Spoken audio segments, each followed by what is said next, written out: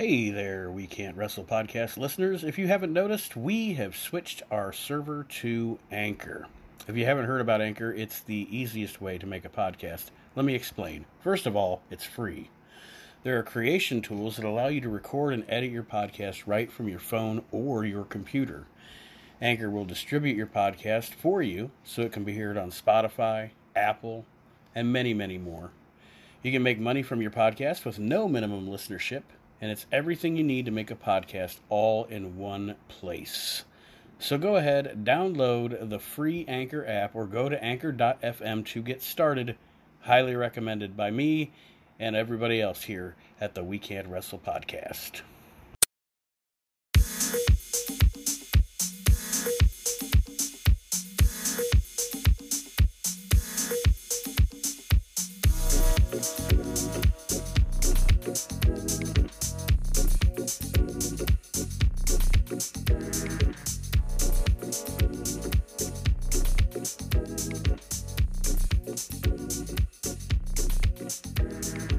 Hello, wrestling fans, and welcome to the We Can't Wrestle podcast. And Nate and Aaron are here with you in the classic edition of the show. And today we've got, what that I know of, two things going on. We are going to talk about a pay-per-view from the dark days of the WWE, In Your House 5 from December of 1995. And I have a list of 5 gimmick versus gimmick scenarios. Which gimmick is better? Same guy, different gimmicks. We're going to discuss which one they did, which one we liked the best of the gimmicks that these guys did. And did you have anything else you wanted to add to the show today? Nope. All right, we're good then. All right. That being said, I'll just get your opinion here real quick. It is a classic wrestling topic. What do you think? Finally, the Honky Tonk Man is going into the Hall of Fame. I'm down with it. Me too. I agree with it. I am very issue with it. I am very happy with it. Actually, the guy should have been in the Hall of Fame a long time ago. You know, people can say what they. Also, it wasn't just the WWE though. You know. Yeah. Yeah. It wasn't the WWE not wanting to put him in there. He was always saying like, you know, tell them to go fuck themselves or whatever. It's funny because he's to a lot of people he's a polarizing figure. I personally thought the gimmick was very entertaining, and you know the people that like dog out WWE for having him as the Intercontinental Champion, that guy did so much for that title because he did exactly what you're supposed to do. He acted like that title was the most important thing in the world to him. Yeah. You know? And that's so much more than you can say for a lot of guys that have held titles since then. I mean, even a guy like Stone Cold Steve Austin or The Rock throwing the belt in a river. You know what I mean? Yeah. Like, and he was a heel champion, you know. Yeah. And he'd go out there and he'd look foolish, but then he'd just talk about how he's the greatest thing in the world. And he was over. Like people hated him, and they were supposed to. But yeah, I say kudos. Like, you could almost equate it to, and it's a different title and it's a different era. But if you wanted to explain it to somebody that might not know, like, you know, about what the Honky Tonk Man was like or whatever. Right. The Honky Tonk Man's Intercontinental reign has a lot of parallels to the world title, to like the WWF title reign of JBL. Yeah, that's true. Like, there's no reason this guy should have been champion for like a year and a half. And every time the match is over, he's like running out. Yeah, he's all disheveled and fucked up, but somehow he's the champion. Running away with his slick manager. Yeah. One of the great Honky Tonk Man moments is at WrestleMania 3 when that one little group of people is like pelting him and Jimmy with drinks and hot dogs and shit. That's good stuff. But I'm all for it too. And I think it's going to be a funny class this year. Like when they showed the graphic of the Hall of Fame, and it was like DX and then a Honky Tonk Man's next to him. Yeah, and apparently Brutus Beefcake and Torrie Wilson. That's what I heard. I heard that they're possibilities too. There. I got no problem with mind seeing Torrie Wilson. And you can say what you want about Beefcake. Yeah. But at his time, in that time, that dude was fucking over. It was over. I'm not saying he wasn't. I mean, he was shitty Yeah. overall, but he was over like Rover. And now he's gonna have his big puffy cocaine face. There's not a lot of there's not like a lot of celebrities that I follow on Facebook. Mm-hmm. Like creepy wise. Like I don't want to say creepy wise, but like I follow Tori Wilson on Facebook Mm-hmm. because I'm a Tori Wilson fan. But then sometimes I think I don't know if I want to follow Tori Wilson on Facebook because sometimes like she'll put a picture up. And I'm like, oh, look at Tori Wilson's picture. Nothing wrong with that. And then every once in a while you're like, huh, I wonder what people are commenting. Then you start reading it and you're like, oh my god, you people are scum. Like some people will be like, you look really nice, Tori. And it starts out okay, like very lovely picture, Tori. You look beautiful today, Tori. Yeah, you feel kind of bad for these guys because they have no lives. Yeah. Then you scroll down a little bit more, and they're like, I'd let her shit in my mouth. I was about to say Whoa. the next one is like, I want to tongue punch your fart box, Tori. Yeah, it's like, whoa, this escalated quickly. And then you get into like these foreign guys. Mm-hmm. They're just trying to write English. That think because they follow her on Facebook, she actually knows who they are. Yeah. Yeah. Hello, like hello, Miss Tori. You are the most beautifulest woman. Yeah, and they try to like say things. I want to make it a fuck with you. Like, oh. Oh God. You need pepper sprayed, mister. Yeah. Raphael Galupatus or whatever his name is. From Malaysia. Yeah. Well, we're going to talk about... no segue, sorry. We're going to talk about a pay-per-view from the WWE in 1995. Now, we are 90s wrestling fans. So some wrestling fans at this point, because of how... 1995 is almost ignored. May not even have a clue what was going on in the WWE in 1995, but we do.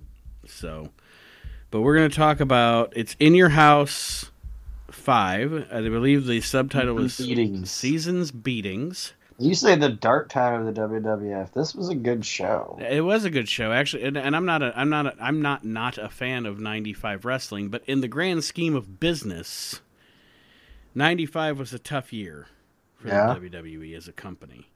I think the event took place December 17th, 95 at the Hershey Park Arena in Hershey, Pennsylvania. And the opening match... Whoa. No, go ahead. The opening of this show, and this was a very novel concept, and I know they tried it once, but it never worked. They opened it up with pyro and an excited announcer. Can you believe it? Can't believe it. No cold open, just going, welcome to Hershey, Pennsylvania. Raw now sounds like it's being broadcast on NPR. Yeah, the announcing is pretty shitty anymore on Raw and SmackDown. SmackDown actually is worse. SmackDown's worse because it doesn't have Michael Cole. And, I hate to see... I don't know. People can say what they want about Michael Cole. When Michael Cole wants to be good, he's really good. Yeah. And there are times that he makes the commentary on Raw almost bearable. But I'm not a fan of that Tom Phillips cat. I hate Byron Saxton. Yeah. And I know Corey Graves is more over with you than he is with me. He doesn't impress me. I don't know. Overall, I'm not a fan of that SmackDown broadcast team at all. And Michael Cole, like I said, he brings something to the WWE Raw team. And Renee Young is actually not as good as I was hoping she would be. No, and she's kind of shrilling. I don't know. I kind of enjoy Corey. like Corey Graves is the guy that if they stopped overproducing the commentators, I think would be a lot better what he Well, is. yeah, I agree because he was really good in NXT. Yeah, that's what I'm saying. And So the guy has talent. He's just not allowed to use it. right. But that was something like I just wanted to point out that Vince McMahon screaming, yes, welcoming us to this like amazing show. No that's matter no what matter no matter how small a show it is, it's an amazing show. yes. That's one thing about Vince is everything. When he was a commentator, you got to give him credit for that. Everything was a big. Everything he made everything sound like a big deal. Yep. And yeah. So the opening match, with after the little snowball effects on the screen, it was one to me personally one of the oddest teams ever. Sid and the 1-2-3 Kid against Razor Ramon and Marty Jannetty. I know Razor and Marty was a weird team, right? Sid and Kid. You know what my No, biggest? You know what my big? no. Oh, go ahead. I would put on my notes that Sid and Kid should have been used more together. I liked Sid and Kid. I didn't dislike them. And my biggest thing about the corporation thing, and I didn't like it about the 1-2-3 Kid. Most of the guys that went into the corporation, it always sucked to me that because I was always excited when somebody would join the corporation that maybe they'd actually change their shit up a little bit. That's what I have in my notes too. Like the 1-2-3 Kid, bad guy 1-2-3 Kid looked the same as good guy 1-2-3 Yeah, Kid. I put that he had the Tatanka syndrome. Yeah, that's what I was about to say. Just like Tatanka, like they didn't change anything about him. Like that's what I was saying. Like the Sid and Kid thing could have been cool if 1-2-3 Kid could have started wearing a suit and he's got his big old bodyguard Yeah, Sid with him, and it would have worked. Maybe slick his hair back, and they should have changed his name. Yeah, Just made him be like I mean, you don't even have to say Sean Waltman, but just as an example, say I'm not a kid anymore. I'm Sean Waltman, or whatever you want to call him. I would have called him the $1 Million Kid. The $1 Million Kid. Hey, it makes $1 million baby. Yeah, $1 Million Kid. Because he's with, the $1 Million Man. Here's my kid over here. It would have worked. The match itself. Oh, another note that I made. Did you ever notice in the In Your House era, one of the things Vince liked to do for the In Your House pay-per-views was team Razor Ramon up with his newest buddy of the week. Yeah. Like he'd team up with Savio or he'd team up with Marty or or 1-2-3. He'd just team up with whoever his little buddy was that month at the In Your House pay-per-views. He's usually in a tag team match of some kind. Yeah, and I know he was never the WWF champion, and I think he could have been. But Razor Ramon, the whole time he was there, was over as fuck. Yep. I think Razor Ramon was more over than Diesel. I do too. And, I mean, if not for his substance abuse issues and the way they affected his career, I think that had Scott Hall stayed in a good state of mind, and I'm not saying he wasn't great, and I'm not saying he wasn't a Hall of Famer, but I think Scott Hall could have been at that echelon of Shawn Michaels in his career. He was that good. That guy was good. During the time of the Clique, he was actually the leader. He was actually the veteran. He was the guy that was teaching the rest of them the little nuances of the business. And if you listen to any of those guys talk, including Shawn Michaels and Triple H, who don't like to put anybody over but themselves, they'll tell you that they learned more from Razor than he learned from them. Yeah. And yeah, I mean, the guy had a great mind for the business and was a natural talent. And he was good looking. He could talk. That guy was everything a pro wrestler should be. If it just wasn't for his demons, I think his career could have been. We may have much different conversations about Scott Hall. And I kind of have the same note as Marty Jannetty that I wish he wasn't a junkie. Yeah. Because he was really good and did some crazy good shit, man. Yeah. And The only thing that hurt Marty, well, I mean, okay, if Marty wouldn't have hurt himself by, the only thing that may have hurt Marty a little bit was he wasn't great on the mic. But, I mean, you can cover that up, somehow, some way. And, yeah. I agree. And they were a good team in this match, and this was actually a really good tag match. But it ended out of nowhere. Yeah, Bulldog and Sid and... Like, I almost, I rewound it, because I wanted to go back to see if there was something I missed, like did Sid get hurt or something, because it just seemed like they were like, done. Like they went home when they weren't supposed to or something. I don't know. But how many Jeff Farmer yeps did you give that match? Well, I just put that it was a decent opener. Mm-hmm. It's like 2 yeps. And Goldust was out in the crowd. Yes. So I have to ask this question. What's your favorite Goldust? Movie star Goldust? Babyface Goldust? Pervert Goldust? Or comedy face Goldust? Oh, it's tough. It's almost a tie for me, because I like original Goldust, and then I like comedy babyface Goldust. Right. Like I like Booker T and Goldust the best. That's what I'm saying. I like comedy Goldust. Yeah. I was a fan of pervert Goldust. I will not eat green eggs and ham. Yeah. I will not Sam I am. He's like rubbing that oil on him or whatever when he's in that wheelchair. He's like, whoa!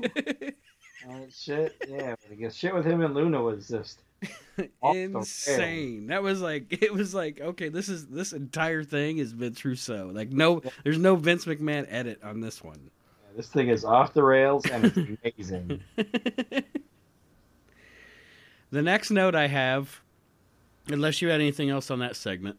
Nope. The next note that I have is, this pay-per-view features the worst ring announcer ever. Oh yeah, I have that on my notes. Who picked that guy? Like the announcer announces Buddy Rondell.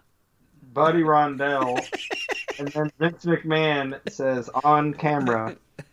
What is he talking about? No, I think he has no idea what's going on down there. Or to that extent. No, he says, sorry, I wrote it down. I think he has no idea what he's doing out there, is what he says. Like, he's not even supposed to be... Ladies and gentlemen, Buddy from whatever, Tennessee, the nature boy, Buddy Rondell. And then McMahon says, I think he has no idea what he's doing out there. Like in the great... He wasn't even supposed to be introducing that match yet. He wasn't even supposed to be introducing Landell. No, he was supposed to be introducing Jerry Lawler.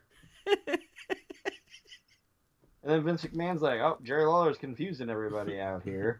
When he said that, I don't even think he knows what he's doing out there. Like, Vince McMahon wasn't commentating. He was, like, talking to Bruce Pritchard. Like...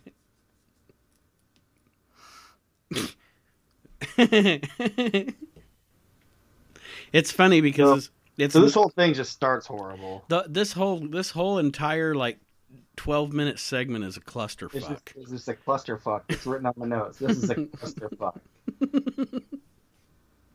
Lawler comes out and he's calling them idiots and morons, and that's always fun. Mm-hmm. Then they introduce Jarrett, and Jarrett actually gets a pop. Like, people are like at first excited to see Jeff Jarrett, and then it's just all downhill even more. Jarrett tells us about his new album, Greater Than Great. Which Jerry Lawler even fucks that up. I didn't. Because Jerry Lawler at the beginning of it, he's like, you had Ain't I Great, now you're greater than great, and now here's your CD for Ain't I Great, and then Jeff Jarrett's like, and you kind of let the cat out of the bag there. I'm bringing out a new album, Greater Than Great. It's like, what the fuck is going on? And here's Buddy Rondell. And then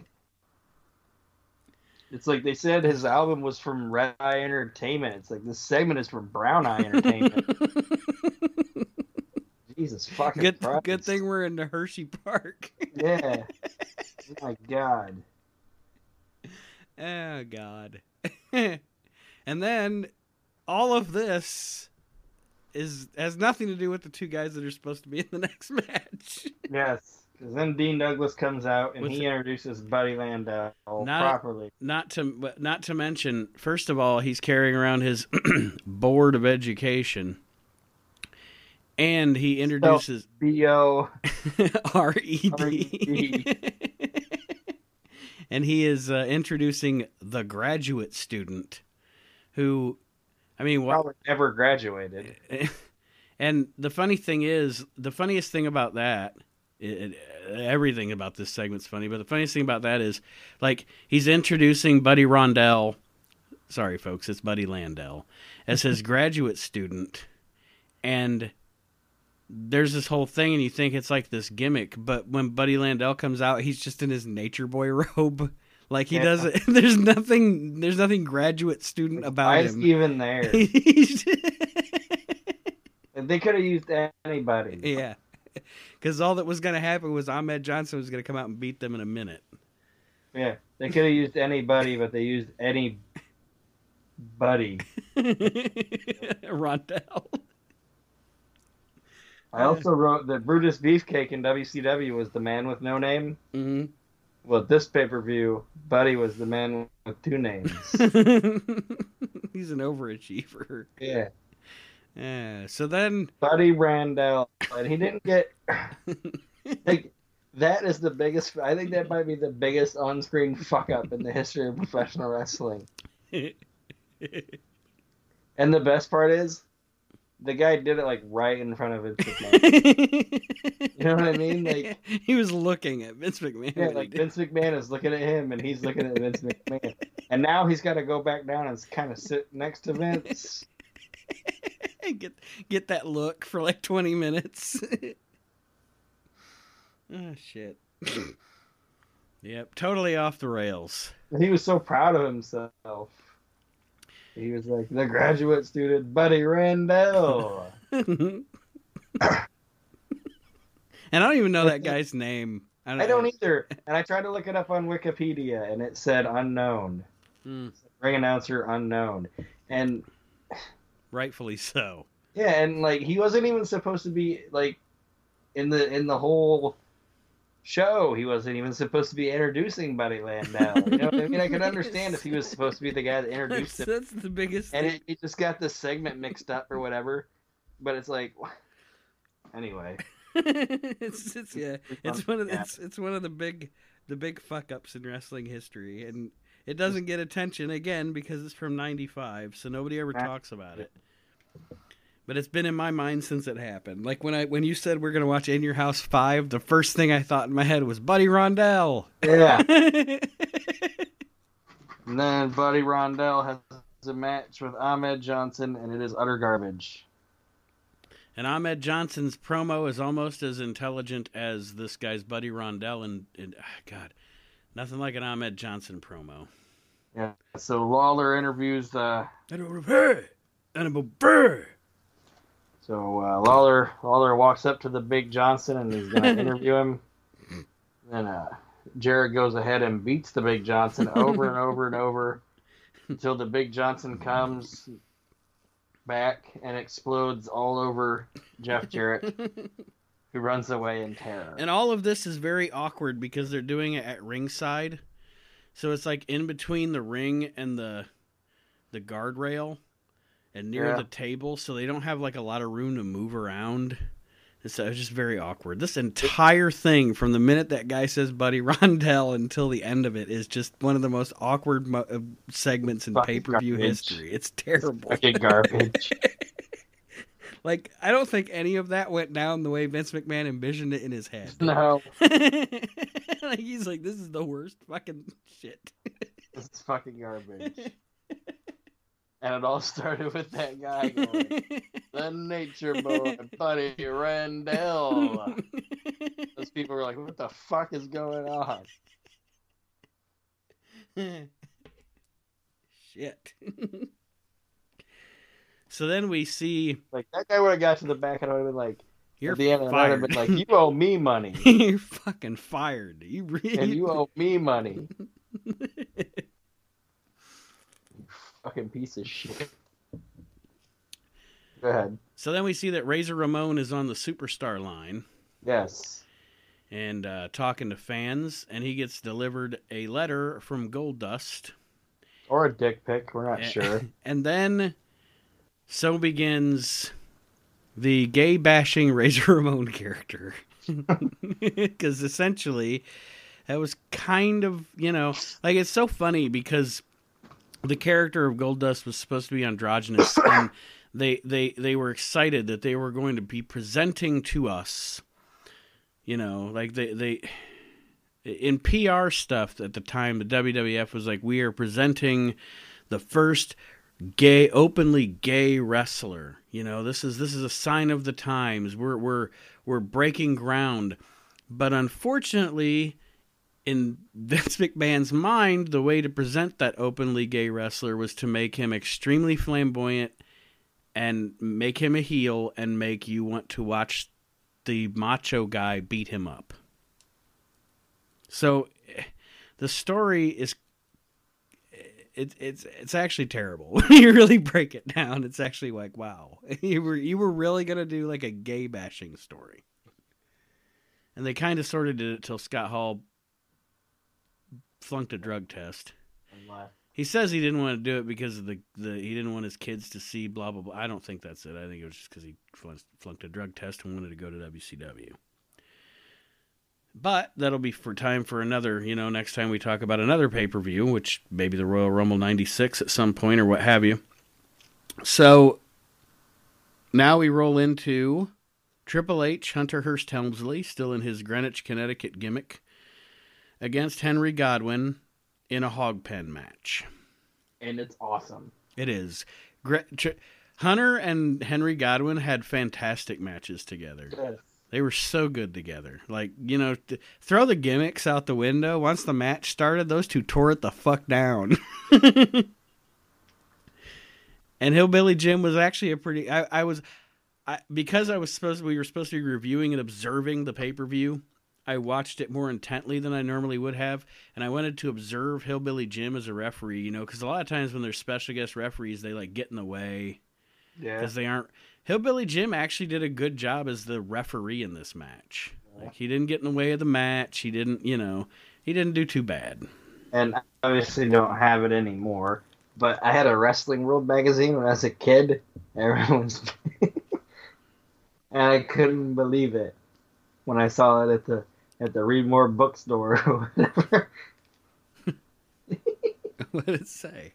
On the cover of this magazine, it said, Hunter Hearst Helmsley and Godwinn roll around in pig shit. On the cover of the magazine. Like, I'll never forget it. It didn't have like SH star T or anything? No, it said Hearst Helmsley and Godwinn roll around in pig shit. I wish I still had the magazine. It's great. Yeah, maybe I'll try to find it for you on eBay. I would appreciate that. I'll try to find it for you. I'll buy it. But yeah, so overall, good match with these guys. The best part is on the WWE Network. After Triple H wins with the back slop. Yeah, I said it. Godwinn picks him up and gives him the old Ultimate Warrior press slam. And right when he press slams him, that generic hillbilly music.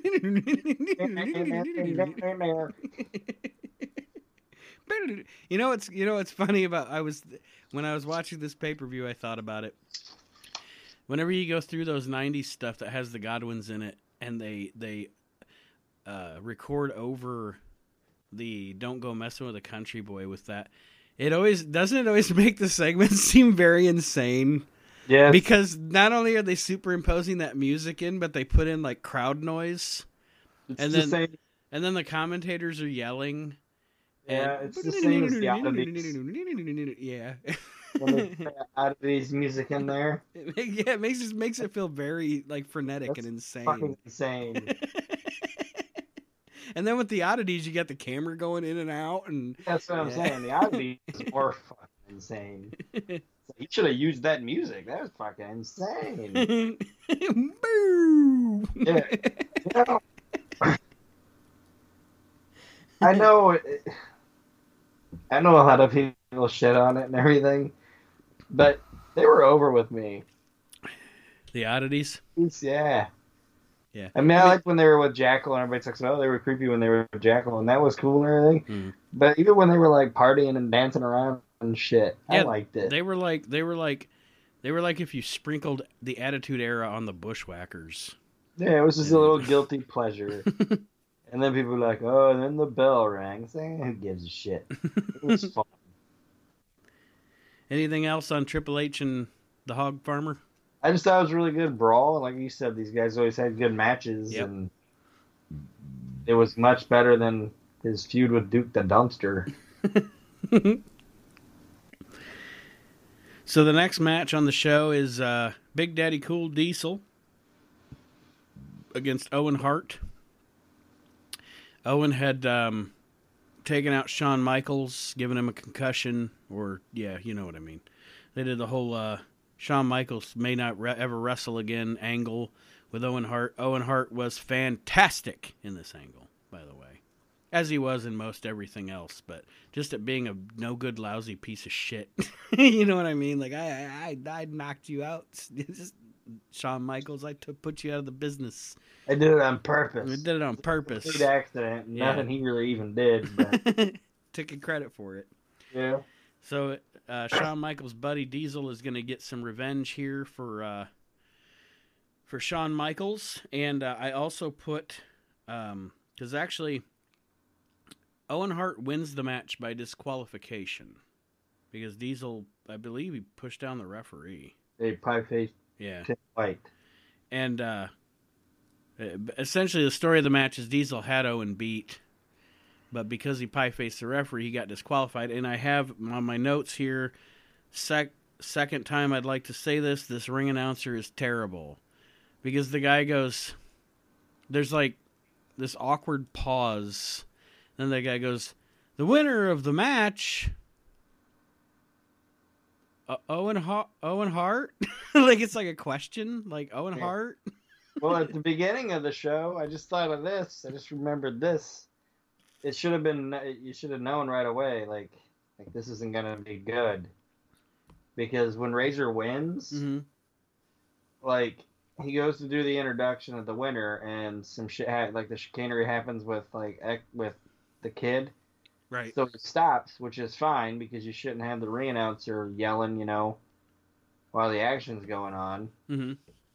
But after it's all said and done, Razor's music hits. This guy goes, the winners of the match, Razor Ramon and his tag team partner, Marty Jannetty. Of course he won with his tag team partner, you fucking idiot. Then they should have been like, fuck it, get burnt out there or something. Tony Chimmel's out there. Tony Chimmel's out there because he gets slapped in the hog pin match. Yeah. Let Tony Chimmel do it. I don't understand. My thing is, where the fuck is Howard Finkel at while this is going on? I don't know. They did go through that phase, though, where they were trying to replace him for some reason. Like they had that built... Finkel. Huh? There's no replacing Howard Finkel. No. Instead, they bring out Art Donovan's kid to do the ring introduction. Yeah. And before him, they were using... That Bill Dunn guy wasn't terrible. Yeah. The one that was at WrestleMania 10. Yeah. He wasn't awful. But yeah, at that time, why are you even trying to replace Howard? I didn't like his, smarmy face. Bill Dunn? Yeah. He just looked like the guy that, they wouldn't think was the criminal on, SVU. Just the guy they meet at, the flower shop, and then it turns out that's the way he was getting in. Yeah, and he got the role. He got the role because he kind of, sort of, maybe look like John Hurt. Sorry, that was an obscure reference, but... Yeah. By the way, I like John Hurt. John Hurt's good in almost everything he's in. But anyway, he doesn't get enough credit for being such a good actor. No, he doesn't. And then, I thought this match, it was what it was. Even though it was, Diesel was trying to get revenge on his on Owen for Sean. It's still, I mean, and it was a good match because Owen Hart never had a bad match. But it just, to me, on everything on this show, this seemed out of place. Yeah, it was. And so putting a bow on that, now we have the $1 Million Man Ted DiBiase and Savio Vega. Savio Vega is out with Santa Claus. Yes, because it's 8 days from Christmas. Bring a little holiday spirit. One of my favorite underappreciated wrestlers of all time, Savio Vega, is out here, and now the $1 Million Man is giving him the business. Yes, I googled to see if they celebrate Christmas in Puerto Rico. They do. I wasn't sure. They do. It's a very Catholic place. So. They say they party hardy though. Like Christmas is awesome there. Like they were like Christmas starts way before December 25th, and I was like I want to see this. I think Savio Vega went into business for himself in this segment because I think that Savio Vega realized that a grown man saying he believed in Santa Claus would make that grown man look like a fucking idiot. But you can't say there's no Santa Claus in front of children. So he believes in the magic of Santa Claus. Yes. Did you notice that too? Like yeah. He kept saying, like DiBiase would just be like, "So you're saying he believe in Santa Claus?" And Savio would be like, "I believe in the magic of Santa Claus." I'm open. Savio Vega's like, "I'm not gonna go out there and look like a fucking idiot." Like I still believe in Santa Claus. I'm 34 and I still believe in Santa Claus. But I never understood why people call him Santa Claus. Santa Claus. Yeah, people be like, "You believe in Santa Claus?" Like, it's Santa Claus. You fucking weeb. He's never been Santa Claus. Well, DiBiase. Oh, go ahead. When somebody says that, it makes it sound creepy. DiBiase turns the tables on Savio because that's not Santa Claus. That's Balls Mahoney. You ruined my joke earlier for later, but I'll still say it because I like it. But yes, it is Balls Mahoney. At the time, I think he was Boo Bradley in Smoky Mountain. Yeah. But he is Santa Claus. My biggest question about the Santa Claus character, I mean, it's the WWF, it's the 90s. We've had wrestling clowns, we've had midgets, all this stuff, whatever. It's the WWF, you just accept there's goofy gimmicks. My biggest issue with the Santa Claus gimmick is, doesn't that gimmick only work like 1 month a year? Like, are you really going to have Santa Claus in April? But you see what I'm saying? Like, who thought, like, there was no forward thinking about this at all. Like, Santa Claus is not, Santa Claus shouldn't be around Easter. You know what I mean? They could have just kept evolving him. Make him an Easter bunny kind of character. Yeah, like now he's just like an evil bunny. And at Halloween time, he's Jack-o'-lantern. Yeah. 4th of July, he's Uncle Slam. But yeah, my joke was, and then as DiBiase and Santa Claus leave the ring, the crowd chants, "Balls, balls, balls, balls." Which this segment was balls. Pretty stupid. Yeah. Yeah, I just don't know the... I mean, two unnecessary segments on this. And now we get to a match that is pretty bad. In all honesty, I skipped this match. It is The Undertaker versus King Mabel. My note here, other than the match being bad, there isn't a lot to say about it. So my notes are the match was bad and Mabel looks cheap. Like when he grew his mohawk really big and stuff before he left, he just really started looking like awful. Like he looked very cheap. He looked like an indie guy or something. And I mean, that was my thought on it anyway. Nah, he sucked. Match is bad. Taker wins. It's over. So now we come to one of the best WWF championship matches in history. You have in this pay-per-view... Whoa. Oh, go ahead. You cannot discount what Jim Cornette does before this match. Okay. I mean, are you talking about running down the Yeah, the story and everything? entire history of Oh yeah, it's a great promo. like talking about how Brett like Davey's like basically saying like Stu likes Davey better than Brett and just everything and Mm-hmm. you know, he took your dad's love from you, he took your sister from you, he took this, he took that, he took your fans, and now he's gonna take he took the Intercontinental title, he's gonna take your WWF title. It's great. Telling a story. Um, I don't know if you agree with that statement I made, but this is one of my favorite WWF Championship matches ever. Oh yeah, it's great. And the thing that I wrote down here about the match, we'll talk more extensively about everything, but in this era with Brett, Diesel, and Shawn Michaels as champions, Bulldog was always a go-to heel challenger for these babyface champions. And to me, one of the biggest miscarriages of this era was that the Bulldog never got a run with the belt. Because I think he would have been a great heel champion. He always had good matches with all these guys. And at some point, I really do think that he, more than even, say, Vader, I would have liked to see Davey Boy get at least maybe a couple of months reign with the title. Like maybe between like SummerSlam and Survivor Series or something. Yeah. And, you know, because, I mean, the entire Camp Cornette was over with me, but you go back and you watch this stuff from 95 and 96 and watch Davey Boy against the champions at the time, and he was on par with, you know, Piper or Orndorff for somebody challenging Hogan. He was neck and neck with the champ, and I think it would have been, you know, say like that King of the Ring where they had the disputed finish, or I think it was the pay-per-view before the King of the Ring, where they had the disputed finish between him and Shawn. You know, give Davey the title. Let him run with it till SummerSlam or whatever. But anyway, the match itself is fantastic.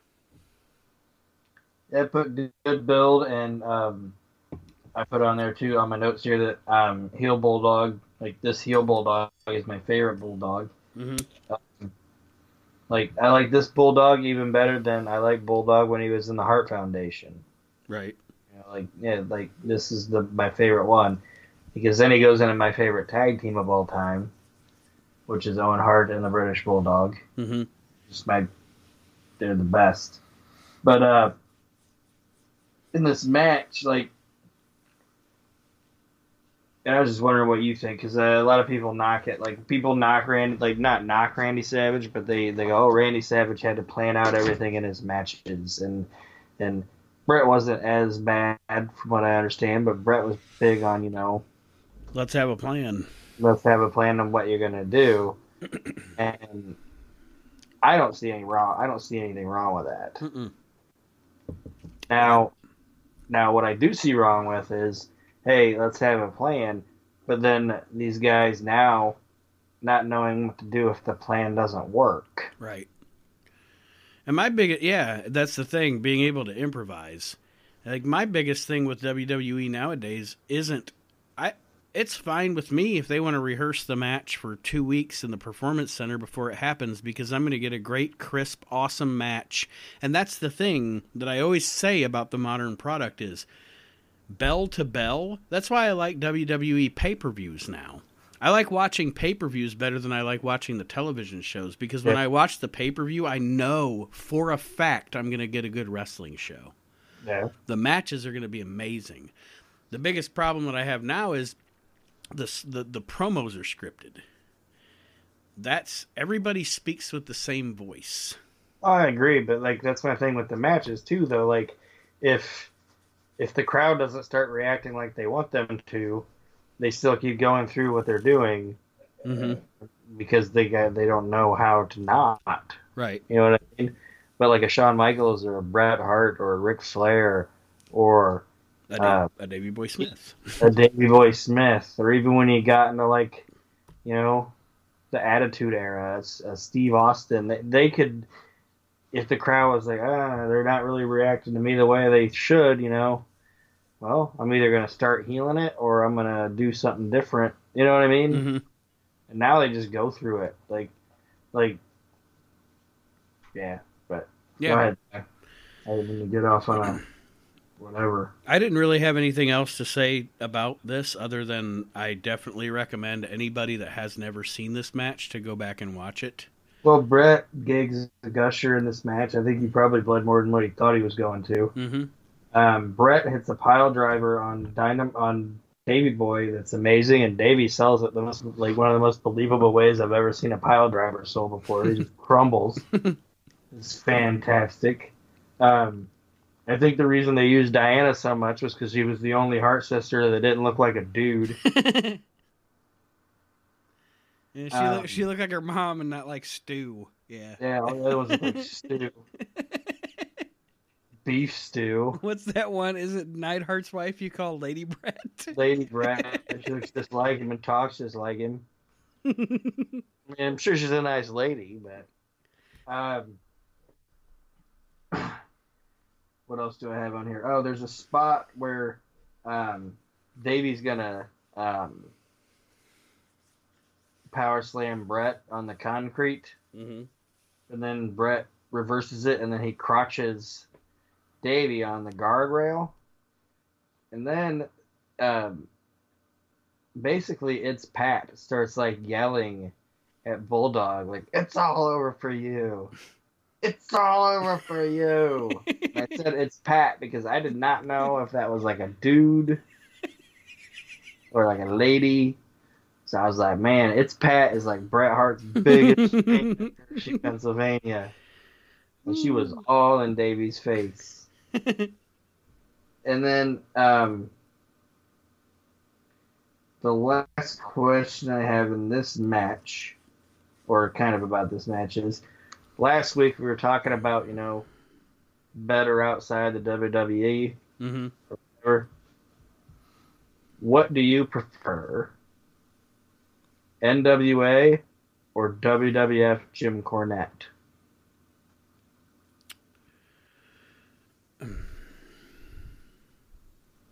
It's tough. I know what my answer is, but I was just curious what yours. I guess I prefer NWA Jim Cornette. I do as well. And yeah.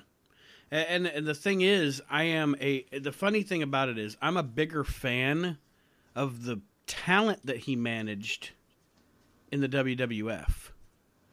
But I'm a bigger fan of his promos and stuff in the NWA, I think because maybe he was allowed, I don't know. He seemed like he was allowed to be more expressive there, I guess, without, But like, I'm a bigger fan of Owen, Davey, and Vader than I am and I'm not hating on the Midnight Express, but I'm a bigger fan of Owen, Davey, and Vader than I am the Midnight Express.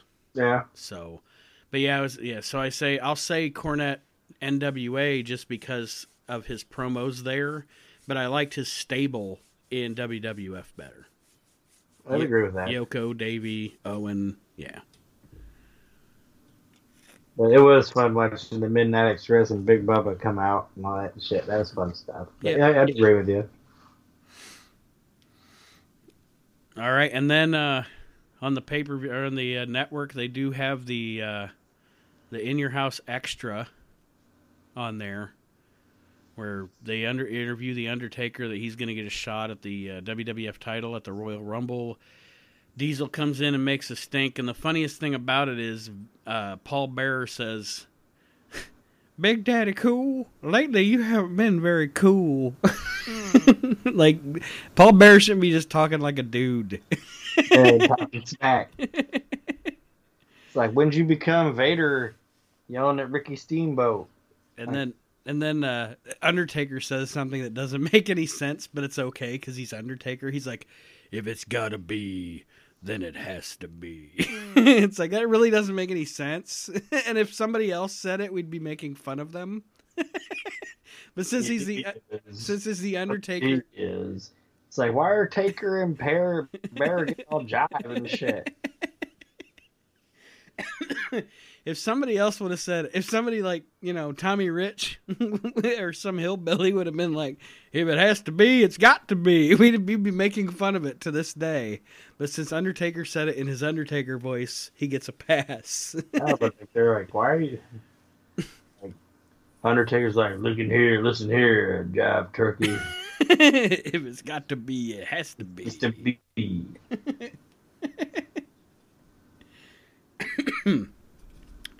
And that's it, unless you have anything else. Nope. Like I said in my notes here, it says the ring announcer was trash. The crowd was hot. It was a decent card. And I kind of wish they'd go back to this type of concept. And the main event was killer. Yes. So with this 1 hour and 35 minute or whatever show. Yeah, it's like the perfect. Was more entertaining to me than one of the 8-hour WrestleManias we've seen in the last couple of years. Mm-hmm. Absolutely. But by the end of I remembered that Razor Ramon and Mario Jannetty beat the 1-2-3 Kid and Sid at the end of this show. There's been WrestleManias where I forgot matches happened on it. And it's not because, I'm hammered or whatever at the end of it. It's just because it's like, I forgot that happened. Because this fucking show has been on since lunchtime. Yeah. Absolutely. Like, they start wrestling now before anybody's even in the arena, Like, they just send a match out. There's 4 guys in the fucking crowd so far. All right, so we'll take a break. We'll come back. When we come back, we'll play Gimmick versus Gimmick. And I'm interested to see what you have to say about these. And I have my opinions as well. And we'll be right back after this with more of the We Can't Wrestle podcast.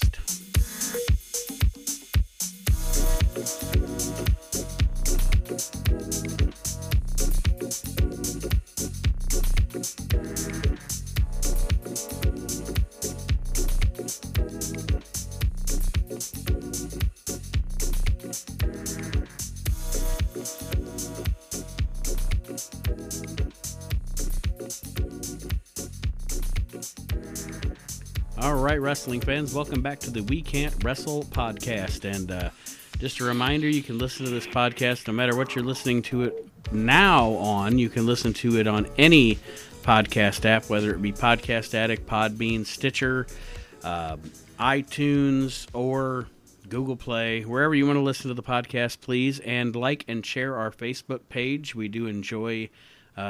we do appreciate, I should say, your support in listening to the show.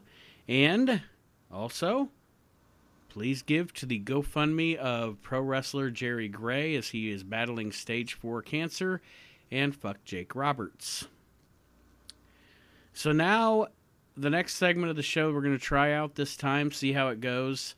Gimmick versus Gimmick. I have picked 5 wrestlers who had more than one gimmick, and we are going to discuss those 2 gimmicks. Which one was the better of the 2? And I will start with a guy that Aaron and I are both big marks for. And that is, Aaron, do you prefer 80s babyface Big Boss Man or late 90s, early 2000s heel Big Boss Man?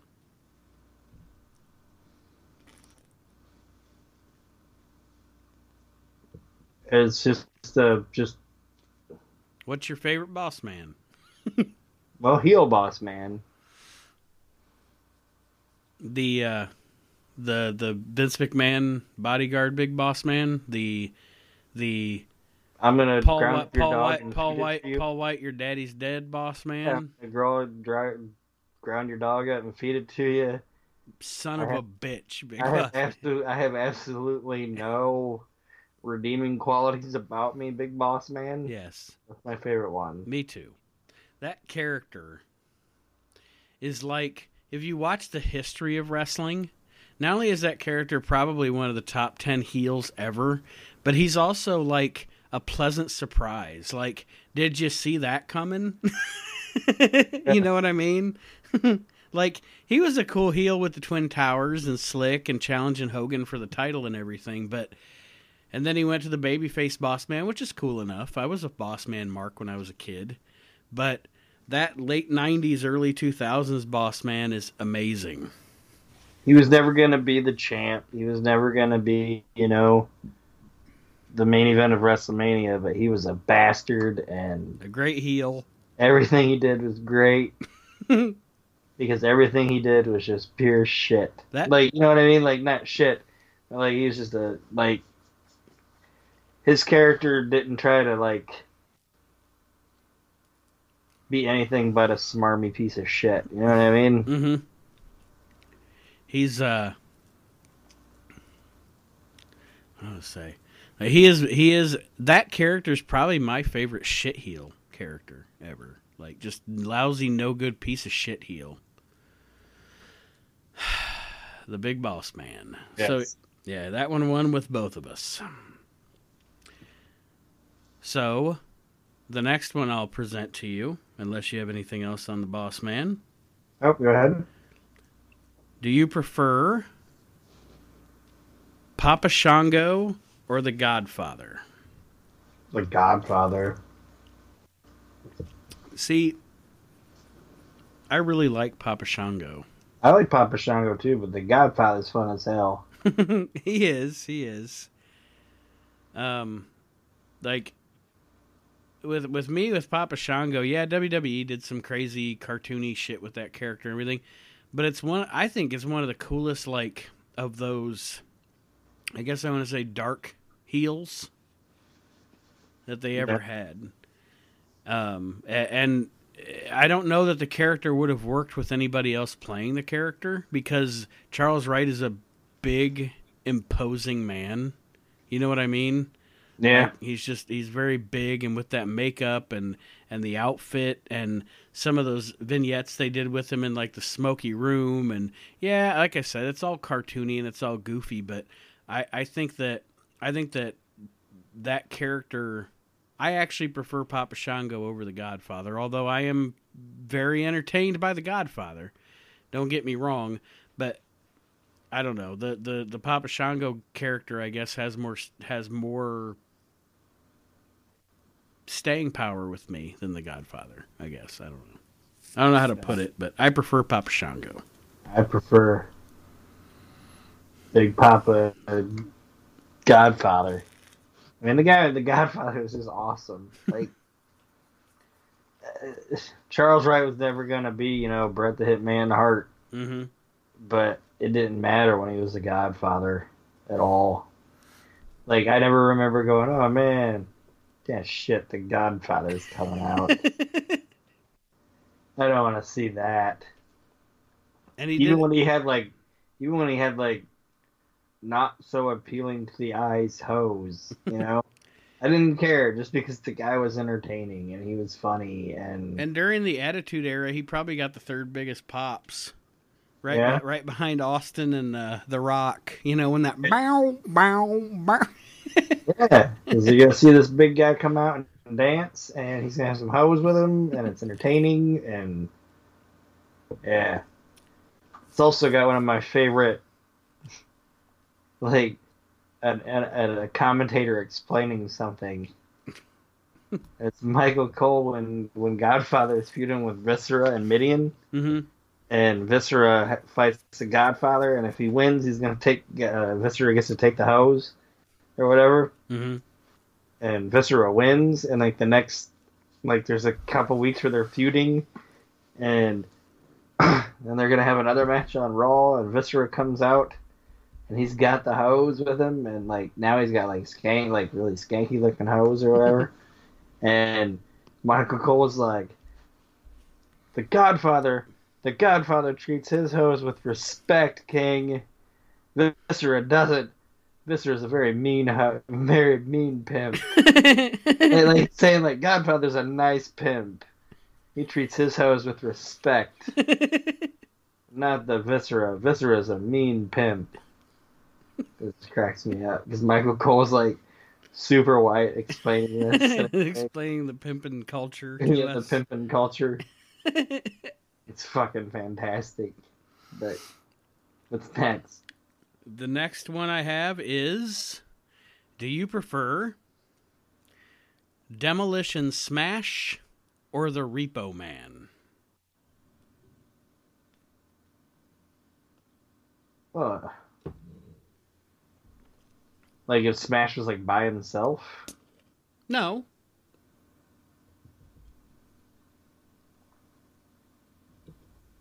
It's like two different things. Yeah. Well, no, I mean, like, you gotta take it in context. Like, because I enjoy the Repo Man, but I'm a bigger fan of Demolition, so I guess I would say I was a bigger fan of Demolition Smash, you know? Well, But if you go there and you tell me that Demolition Smash is going to be in singles action, I'd rather watch the Repo Man. Like, if Barry Darsow is going to be wrestling singles, I'd rather watch him wrestle singles as the Repo Man. so then, how about I do this? Do you prefer him as Crusher Khrushchev or the Repo Man? Repo Man. Repo Man was fun. Yeah? It's one of those gimmicks. It's another one that gets like panned, like panned by your hoity-toity. I don't know. My wrestling in 200-seat smoky arenas is better than your wrestling that was actually successful on NBC. Yeah. There's that Tuesday in Texas, he teams with the $1 Million Man, and I don't know why, but I'm like, that should have been a thing more often. Yeah, like Dollar Man, I don't know, is having Repo Man repo people's shit or whatever. Yeah. Or do they do that? Even that fun little thing they do, like a 2-week angle where he steals Macho Man's hat. Like, yeah, okay, that was kind of ridiculous. It was stupid, but it was fun. It was funny. Yeah, like they're having this feud over this stupid hat. Yeah. Give me my hat back, man. I liked his music. Yeah. And the promos, like working the puns into promos, Yeah. Yeah, Repo Man was fun. Yeah. Like I said, $1 Million Man and Repo Man should have been a thing. And like he just like I don't know. And he's not even paying Repo Man a lot of money. You know what I mean? Repo Man enjoys it. Yeah, it's to steal shit and they'll pay you $50 and maybe even sometimes DiBiase doesn't even keep the shit he steals. You know what I mean? Like he just lets Repo Man keep it. Just because DiBiase wants to take shit from give people, that card. Give that card to Virgil. Yeah. Virgil smiling. Yeah, but yeah. Well, at that time, he broke up with Virgil, but yeah, because they fight El Matador and Virgil, right? Yeah. Ugh. I was reading an old card that somebody posted on Facebook. Mm-hmm. The main event was Virgil versus Ted DiBiase. Yeah, and in Virgil's corner was Beatrice the beautician cheesecake, which I can only assume was Brutus Beefcake and drag. God, who else would it be? It's gotta be. Yeah, it was Beatrice the beautician cheesecake. Because it was when he was hurt and what do that could and like people say Vince is a horrible man, but he kept Beefcake employed the whole time Beefcake was hurt. Mm-hmm. And he did things like Beatrice make him rock face, and that didn't work. So like, let's try him as Beatrice the beautician cheesecake and put him in drag. Worked for Miss Atlanta Lively. No, it didn't. Like, I don't know what I put something, like somebody posted something on Facebook too on a wrestling page, and it was like this thing from Japan with like a guy hitting another guy with like a bicycle and all this other stuff. And it wasn't like the cool bicycle, like Saturday Night. It was ridiculous. And people were knocking it, and the guy was like, some people are entertained by this. I was like, and some people watch furry porn, but that doesn't make it right. You're still gross.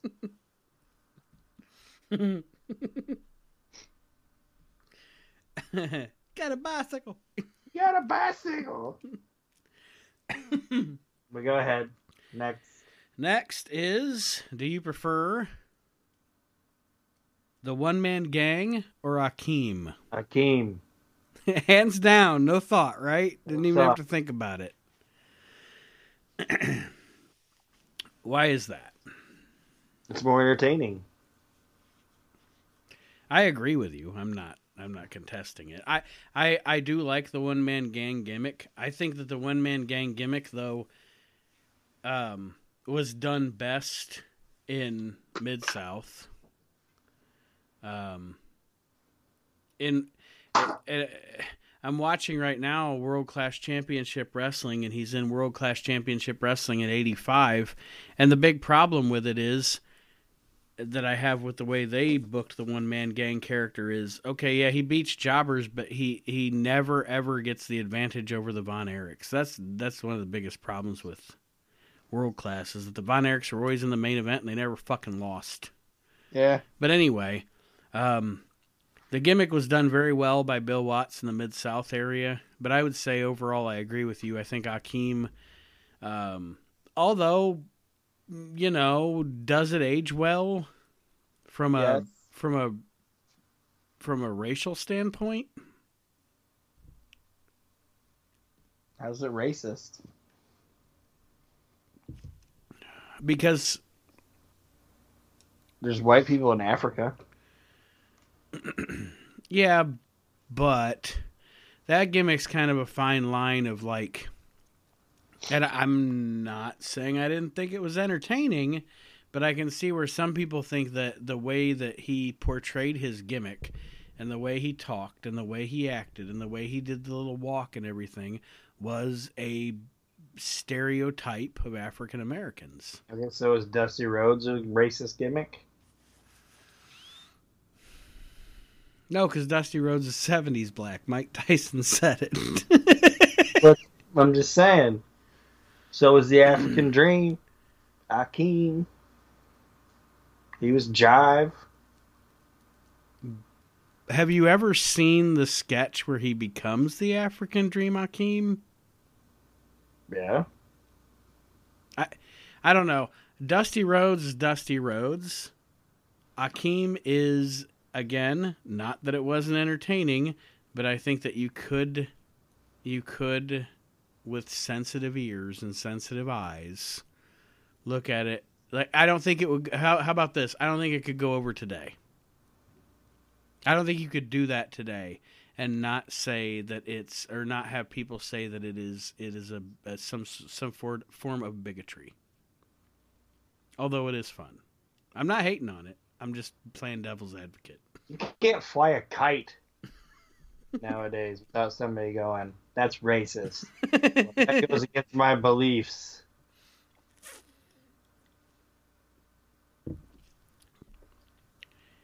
And I think George Gray had a lot. You could tell that he had a lot of fun with it. Yeah. You could tell that him and Slick. I don't know if you've ever listened to a shoot interview with Slick, but him and Slick are very tight. Like, they're good buddies. They really like each other. Slick says Ray Traylor was a racist motherfucker. Like, him and Boss Man didn't really get along, but. You could tell that Slick. I never heard that. Yeah, you could tell that Slick and Akeem really liked each other, really liked working together. So, and there's the chemistry. You know what I mean? That's why they had such good chemistry, because they enjoyed working together. But yeah, Slick says that he was not a fan of Ray Traylor as a dude. So that might be the only person that I've ever heard say that. Yeah, I'll take that up. But like I said, I don't think it was. I don't either. Racist. I don't either. I was just playing devil's advocate to see what kind of discussion came up there. I don't think you could do it today. I don't know if you disagree with me on that. I just don't think you could do it. Probably not. But there's a lot of things you couldn't do today. Yeah. You couldn't have like, I don't know. You just couldn't do. You couldn't do like a character like the Iron Sheik. You probably couldn't even do Kamala today. Couldn't do Kamala. Couldn't do any of it. any of it. So now we move on to the last one I've got here.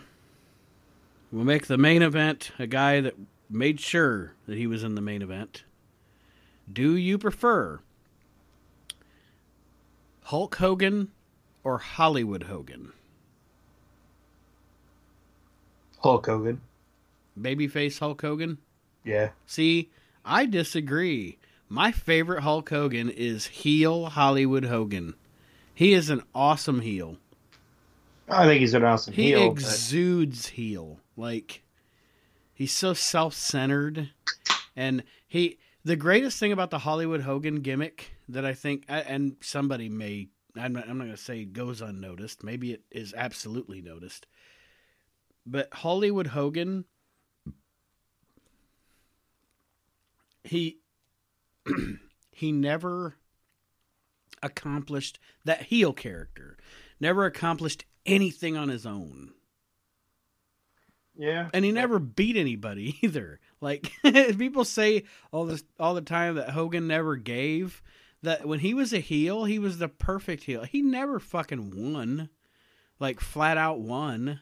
Yeah, he'd escape with his title or whatever, but he always got his ass kicked. And until his gang showed up. But his character is linked to like some of my least favorite like wrestling moments ever. Like there's not really any in the WWF where I'm like, I didn't enjoy that Hogan angle. You know what I mean? Yeah. Maybe like the last one with Yoko, where the camera thing was kind of hokey or whatever. But there wasn't anything I really disliked about Hogan in the WWF. Mm-hmm. You know what I mean? Mm-hmm. But like in WCW, that Hollywood Hogan character is linked to like Jay Leno and anything involving Dennis Rodman and Warrior and the Ultimate Warrior and what else is that fucking piece of shit? No, that's a fucking piece of like what other like piece of shit is this guy like linked to that you're just like, this is utter garbage. and like his character would like talk about people like I don't know. There after a while Hogan's character became like Hogan bringing in his buddies, and it wasn't like his character stroking the ego and getting these people out. It became like Hulk Hogan was like just bringing his buddies onto the show. You know what I mean? Mm-hmm. Not in a good way. It was just horror. Like I'm driving in my limo with Chuck Zito, baby. It's like nobody even knows who the fuck Chuck Zito is. Nobody cares.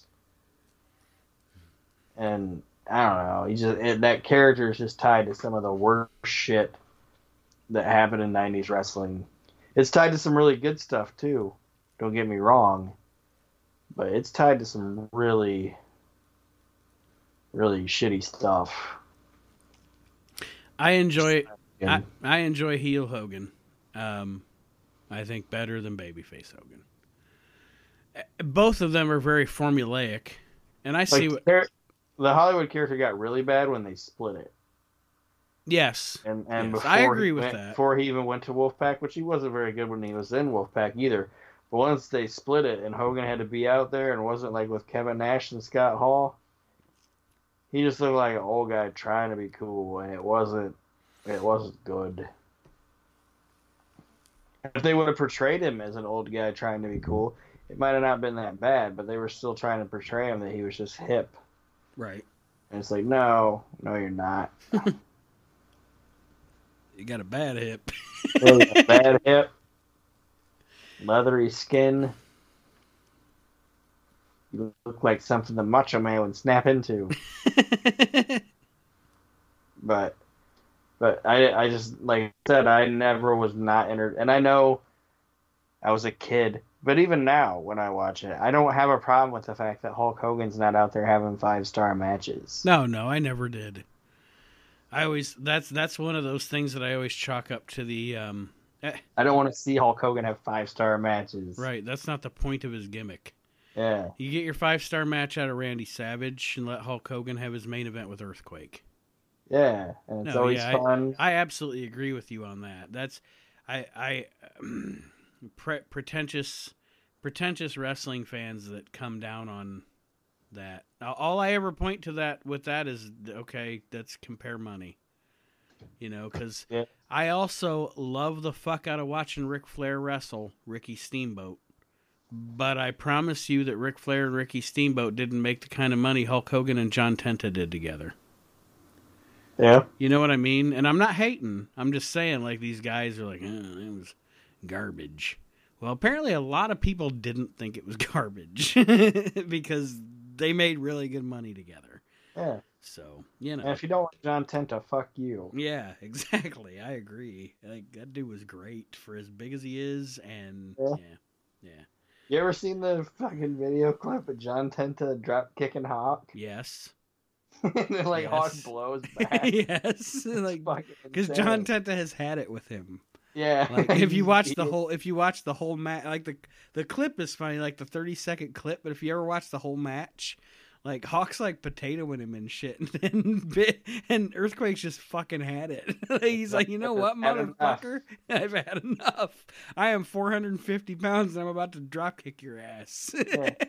Good luck. And it's when he good luck. It's before he got to, like, as far as I can tell, it's before he got. Was it before he? Well, it wasn't before he got to the WWF, was it? No, it was when they were doing that cross promotion with WWF and SWS. It was just because, like, he's not in, like, his Earthquake stuff or whatever. Yeah. You know. So he looks like a guy that would just be like like you'd see him on PBS doing some art. Like he's got like that haircut, you know. Mm-hmm. You know, that's the style of haircut I'm talking about. Yes. They're losing it on the top, but it's kind of like bobbed. Mm-hmm. Yeah, like he's like, fuck Hawk. Not this shit. He lets Hawk know he's still there. You know what I mean? Like, I'm still here, buddy. You may be jet built like a shit brick house, but I'll fuck you up. And like that's the other, like that shit when he backs down that sumo guy in Japan. Yep. And like Tenta's had enough of that shit. It's like that dude was fucking badass. You motherfucker. Yeah, that guy. I got mad props for John Tenta. Yeah, I like John Tenta as well. Badass motherfucker. And when you were little, you didn't think about it, you know. And then the older you get, you think, he's just a fat guy, you know. Yeah. I liked him, but he's just a fat guy. But then you like see his shit from Japan, and you're like, holy shit. Well, and John Tenta could take care of himself. And he never, other than that kind of a situation where somebody's being an asshole, he also never took liberties. He always put his opponent over. Like, yeah, absolutely a pro. Yeah. Well, that's that. Unless you have anything else for the listeners. Nope. You're good. So I think we'll probably come up with some more additional topics to talk about on the show next week. But the main topic that I want to do is next week we will do a top 10. And why don't we do our top 10? We'll start with this decade because neither one of us was alive in the 70s. So your top 10 wrestlers of the 80s. Personal top 10 wrestlers of the 80s. I thought you said wrestlers in their 80s.